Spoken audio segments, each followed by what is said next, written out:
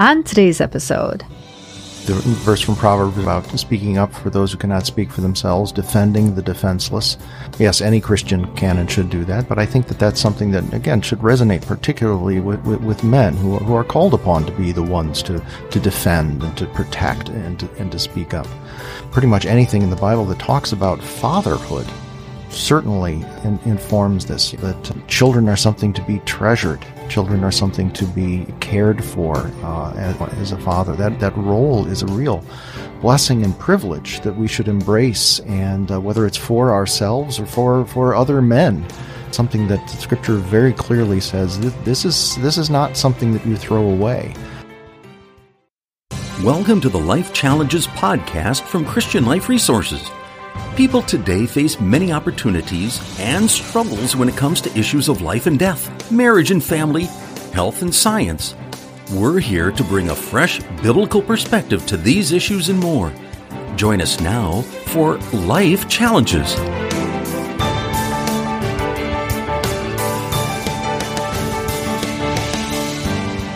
Hi, and welcome back. I'm Krista Potratz, and I'm here today with Pastors Bob Fleischman and Jeff Samuelson.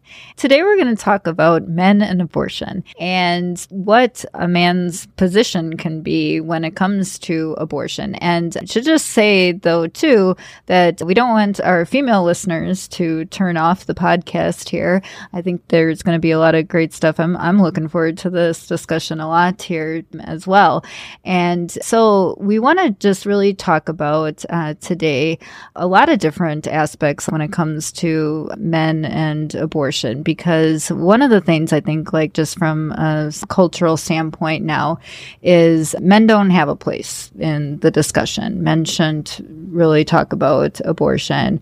And so maybe kind of just starting with what can a man's place be in this discussion? Well, it might help to understand how men lost their place in the discussion. In 1976, the U.S. Supreme Court ruled in Planned Parenthood, Danforth versus Planned Parenthood. They had ruled that women do not need the consent of their husbands, or women don't need the consent of the unborn child's father in order to have an abortion. And part of that is it's a psychology, or it's a strategy really, that is 100% consistent with the way the abortion issue is portrayed in the public eye. And that is that we're not going to talk about unborn children. We're not going to talk about human life. We're not going to talk about conception and heartbeats and brainwaves. We're going to simply talk about the autonomous right any person has over their body, and then the abortion issue specifically a woman has over her body.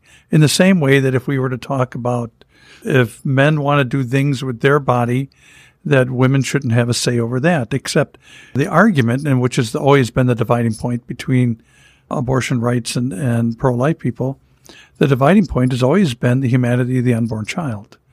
And society can sit there and talk like it doesn't exist. But the reality is it's biologically there and it's biblically there. There's an expression most of us are familiar, yes man.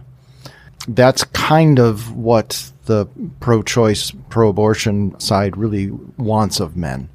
If you are going to say anything, it has to be yes to whatever we're talking about. It's like, feel free, speak your mind, so long as it's exactly what we say it should be. If you are going to say anything else that disagrees or that questions, well, then you shut up. It's been in the news just a little bit lately. GQ magazine did a long-form interview with the Congresswoman from New York, Alexandria Ocasio-Cortez, the AOC. And there's a fairly long section in there where she's talking about how men need to step up.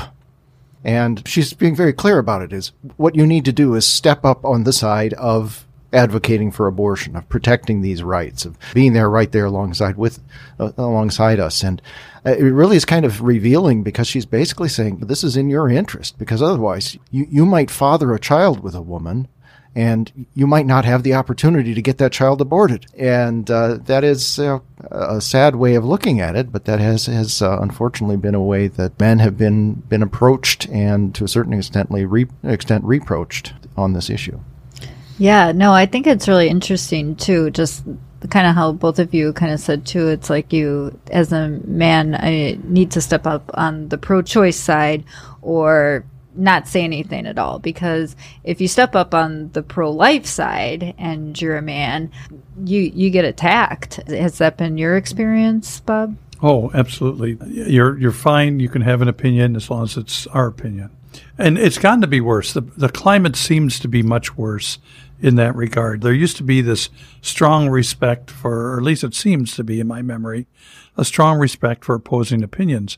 But nowadays, if you don't take the company line, you get squelched. Now, I wanted to share a story with you that when I spoke to a high school gathering a number of years ago, and I got done speaking, and afterwards, a couple of the students came by, and we were talking, and one fellow stuck around, and when everybody left, he just said, "Can we talk?" I said, "Well, what's your next class?" Well, I have study hall. I go, "Well, okay, I'll mention it to the principal." And so we went and we talked, and he broke down crying, telling me the story about how he had gotten his girlfriend pregnant, and she had announced to him that she had aborted the child before he even knew that she was carrying his child. And he said, "It just never hit me that my actions have led to the killing of this child." And he goes, "I had no say. She was not obliged to tell me. She didn't have to tell me she was pregnant. I get not being told that she's going to have the abortion. I couldn't even have the opportunity to talk her out of it." And oftentimes people forget that it takes two to make the child. And sometimes the man really can be a nice guy, could really have wanted some other solution, could have opted for adoption, could have opted for caring for the child. But this pervasiveness of this idea that it is strictly a woman's choice is nothing but a falsehood, that if you say it enough, people are foolish enough to start believing it. And that's exactly what has been going on. There's been a number of times, where men have come into my office, men have written me letters talking about having been isolated from what they see as one of the most important things of their life, the ability to continue the human race through procreation, and to then have that swiped from you by one party. Now, the argument, of course, the pro-abortion argument is always my body, my choice. But it's a deceptive argument, because the whole way that procreation occurs involves using a body as a receptacle to feed and grow and care for the child until it's old enough to survive outside the womb. And to all of a sudden say that one person who could not have conceived that child without the participation of the man could now terminate the child's life is based on nothing more than a bunch of people who have an opinion that way, but it has no authority. It certainly doesn't have the authority of Scripture. What it does is it creates great hardship.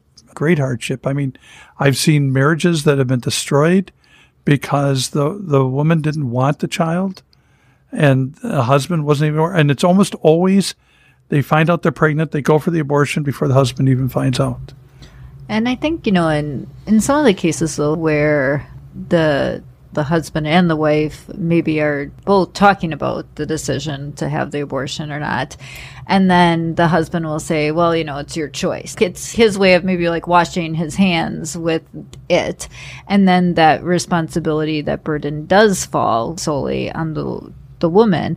And I mean, I can see that would be a very difficult decision if you did have somebody who basically said, well, wait a minute, no, it is all on you. Because I feel too, I mean, having like a healthy marriage, to just being able to discuss these things together and not obviously to have an abortion or not, but just when it comes to things that did affect my body, like, okay, I might need a C-section, and talking about that with my husband and how he can help me go through that, or, or whatever the case might be too. But just that very isolating to just say, okay, well, it's all on you, and I'm just going to step back. Yeah, and that's an important bit of context that I think that we ought to not neglect to mention. that a lot of the reason for this idea that's honestly held by a lot of women on the pro-choice side is that traditionally it very often happened that when the woman got knocked up, so to speak, the man either disappeared entirely or said, it's all up to you, and did not want to take responsibility for it. And that was what was happening in the majority of those cases. Abortion, in cases that Bob mentioned where it's a married couple, it's definitely a tragedy, a wrong kind of situation, but most of the time we're talking about unmarried people. And men, out of fear, out of pride, out of simple selfishness, have very often left women alone to deal with the problem that they helped create. And, of course, that then creates a problem for men in general because they're all tarred with the same brush of irresponsibility, and they're basically told then, just stay out of this. If you're going to create the problem and walk away from it, well, then we get the opportunity to also walk away from this problem, which, of course, is a child. Mm-hmm. Yeah, no, and I thought it was interesting, too, how you brought up the AOC article and also talked about just this idea that, okay, like we're going to just tell men that you really need to be a part of this discussion now with pro-choice because now you're kind of you're the reason women are getting abortions or could get abortions. And I just thought it was interesting too, like when the Texas heartbeat law was passed and how then there were clinics reporting that men were getting more vasectomies because they were now really concerned about this. I mean, what is your kind of take on something like that? I think it goes back to really one of the earlier questions. How did we get to this point where men are told to, you don't have anything to say on this? Part of it is selfishness, a real self-centeredness on the part of men who want to be able to enjoy having sexual relations with women and not have to deal with the responsibilities of pregnancy. There's some people on the pro-life side who would say, it all goes back to birth control. Once contraception was readily available, there was this idea that having sexual relations was separated from pregnancy. Mm-hmm. And then all of a sudden, when the pregnancy happened anyway, well, that's too bad. What do we do about that now?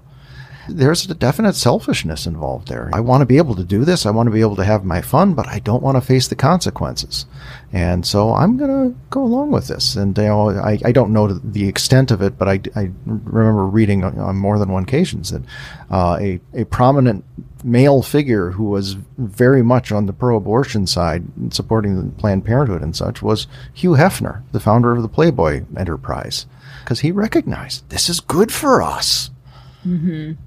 Yeah, and I mean, I think, too, just kind of you saying that, this aspect of like, okay, men just want to have their fun type of thing. I mean, I think that is really then what the women really kind of came up against. Like, okay, well, if the men can have like their fun, so to speak, then, I should be able to have my fun without any consequences. And so this idea of liberation where the woman now wants to be kind of like the man. Which is such a step down. Right. and I'm not just saying that in kind of self-deprecating way. I think so. It's giving up what is special and unique and wonderful about women, that they have this God-given blessed gift of being able to bear children. Yes, it makes them different. It makes them not able to compete with men in all the same ways, but so what? They're special. They're different. That's the way they're supposed to be. And to deny that is basically to say that I can't be a good woman unless I'm more like a man. Right. Yeah, and that is really something that we're seeing a lot in our culture, too. Part of the problem is that men, like women, are products of their upbringing. And oftentimes the Word of God was not central in the home. Oftentimes there are other values, whether it's the pleasure value, whether it's convenience value, whatever it is, laziness value.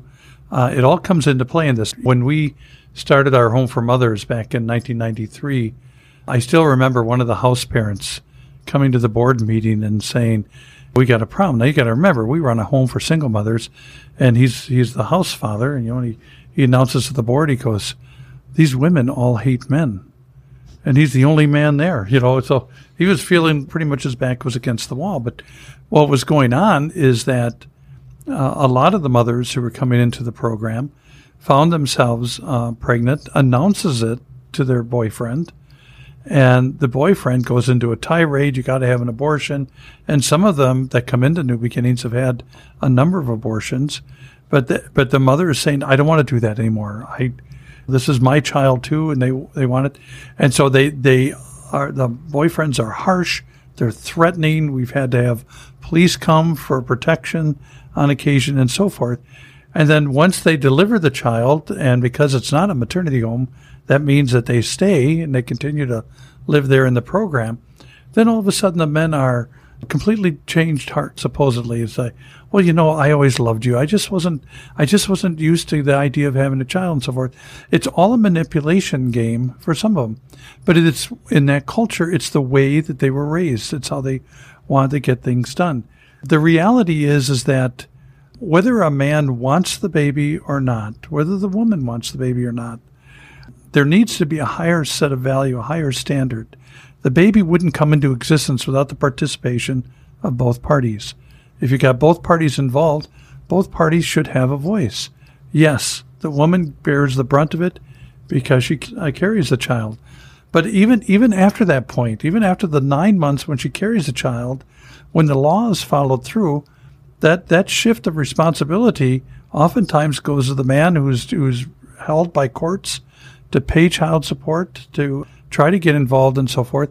One of the objections, even outside of Scripture, is they're deprived of voice.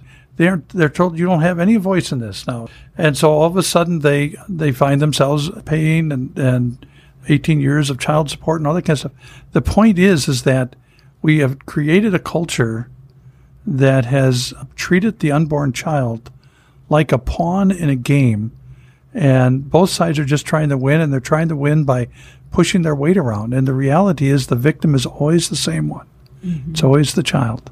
So kind of shifting a little bit to the pro-life movement, what can men do to have a place in the pro-life movement? Or what, as Christian men, what is your place in the pro-life movement? Well, I'd say one of the first things is to not be afraid to have a place, to not think that, I'm going to get criticized, I'm going to get attacked as the chauvinist or anything like that, so I better just keep quiet. Don't be afraid of that. Particularly as a Christian man, you understand that taking the right stand and standing up to defend the defenseless is what you are called to do. And I'd say that is actually something that should particularly resonate with us as men. To be brave, to be willing to take those risks and fulfill those responsibilities. Doesn't necessarily mean that any situation we step into in the pro-life movement we need to take control or be in charge or anything like that. Maybe it's going to be the more subtle kind of behind the scenes roles that we can fulfill without being the target of attacks or something like that. If you're a big hulking guy, 6'5" and 300 pounds, you're probably not going to be the guy who's going to be doing sidewalk counseling in front of a pregnancy clinic because the way you're going to be perceived. But there's still plenty you can do, support you can give, whether it's behind the scenes or right in front. This goes back to something we were talking about at the very beginning of this podcast, and that is the idea that men are sometimes felt like you shouldn't have a voice, you shouldn't be involved. And it's always interesting whenever a male majority legislative body votes for something that we would consider to be pro-life legislation, the abortion rights movement will claim it's nothing but men, intruding on it. Pay no attention to the fact that it was 7 men on the Supreme Court who ruled in favor of abortion. All of a sudden, now it's not a valid argument. That never gets mentioned. No, but I can tell you from personal experience, when I got involved, first of all, it was just a matter of learning about the issue. But then when we moved from Minnesota to Wisconsin, and I got involved with what today is Wisconsin Right to Life, and I worked in the office. I volunteered behind the scenes. I would go down. I was a student at the seminary. I would go down at night after work, and I'd work on their newsletter, and that was my volunteer thing. And today, most of the leadership at Wisconsin Right to Life is all women, And the role I play with them now, I've served on their board, served on their education committee, but now we just serve as donors to it.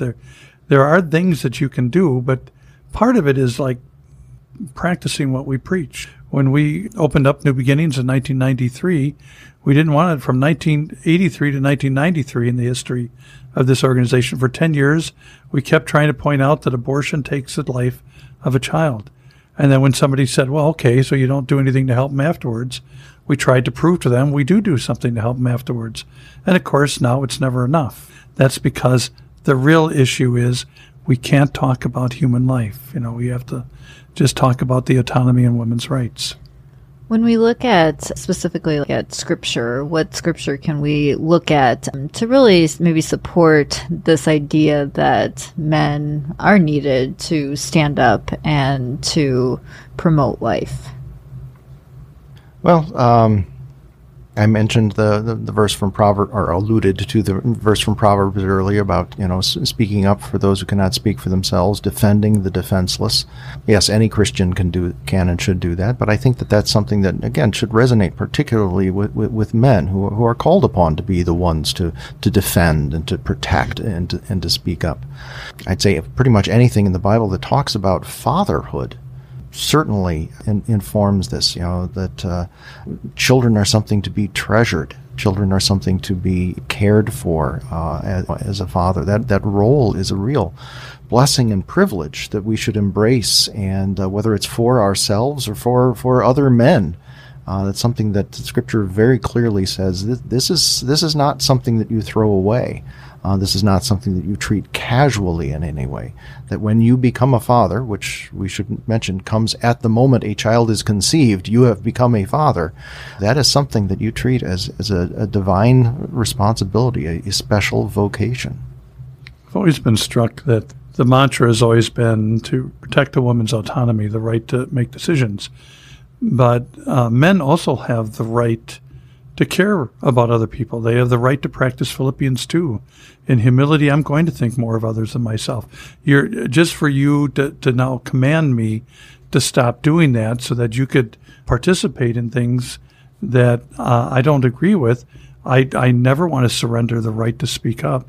I never want to surrender the right to think more of others than myself. And the problem is that those who advocate for abortion or abortion rights will create a scenario where they always make you look like you're the bad guy.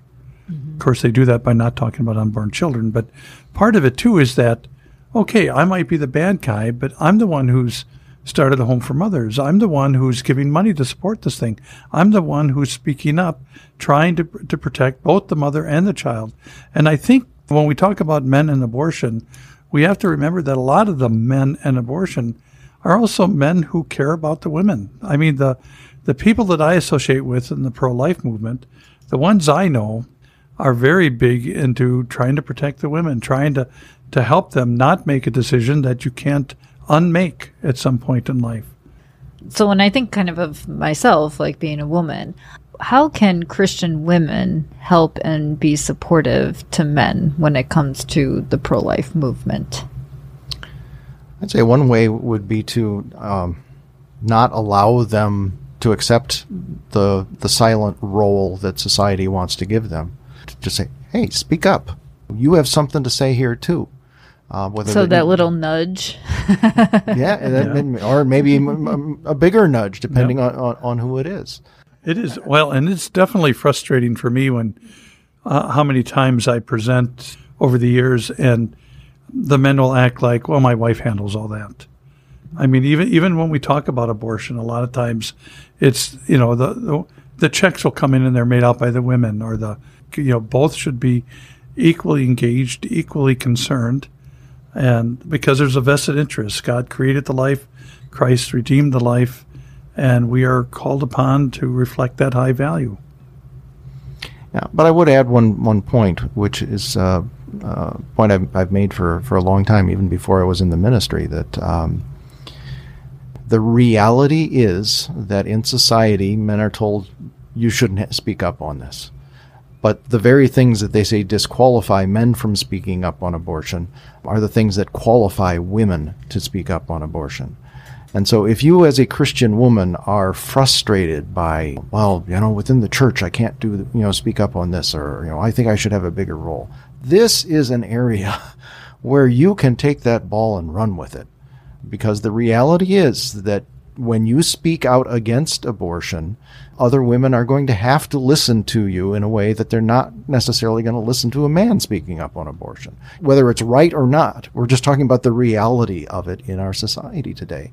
And so I guess this is just an encouragement also to women to not be silent themselves and to recognize that they are uniquely suited because of their womanhood to speak up on this issue. And it's not taking anything away from men by doing so, simply dealing with the reality of the situation as it is and acting in the position that you have been put in. Well, I think that's a really good point. Is there anything else we should mention on this subject before we close out today?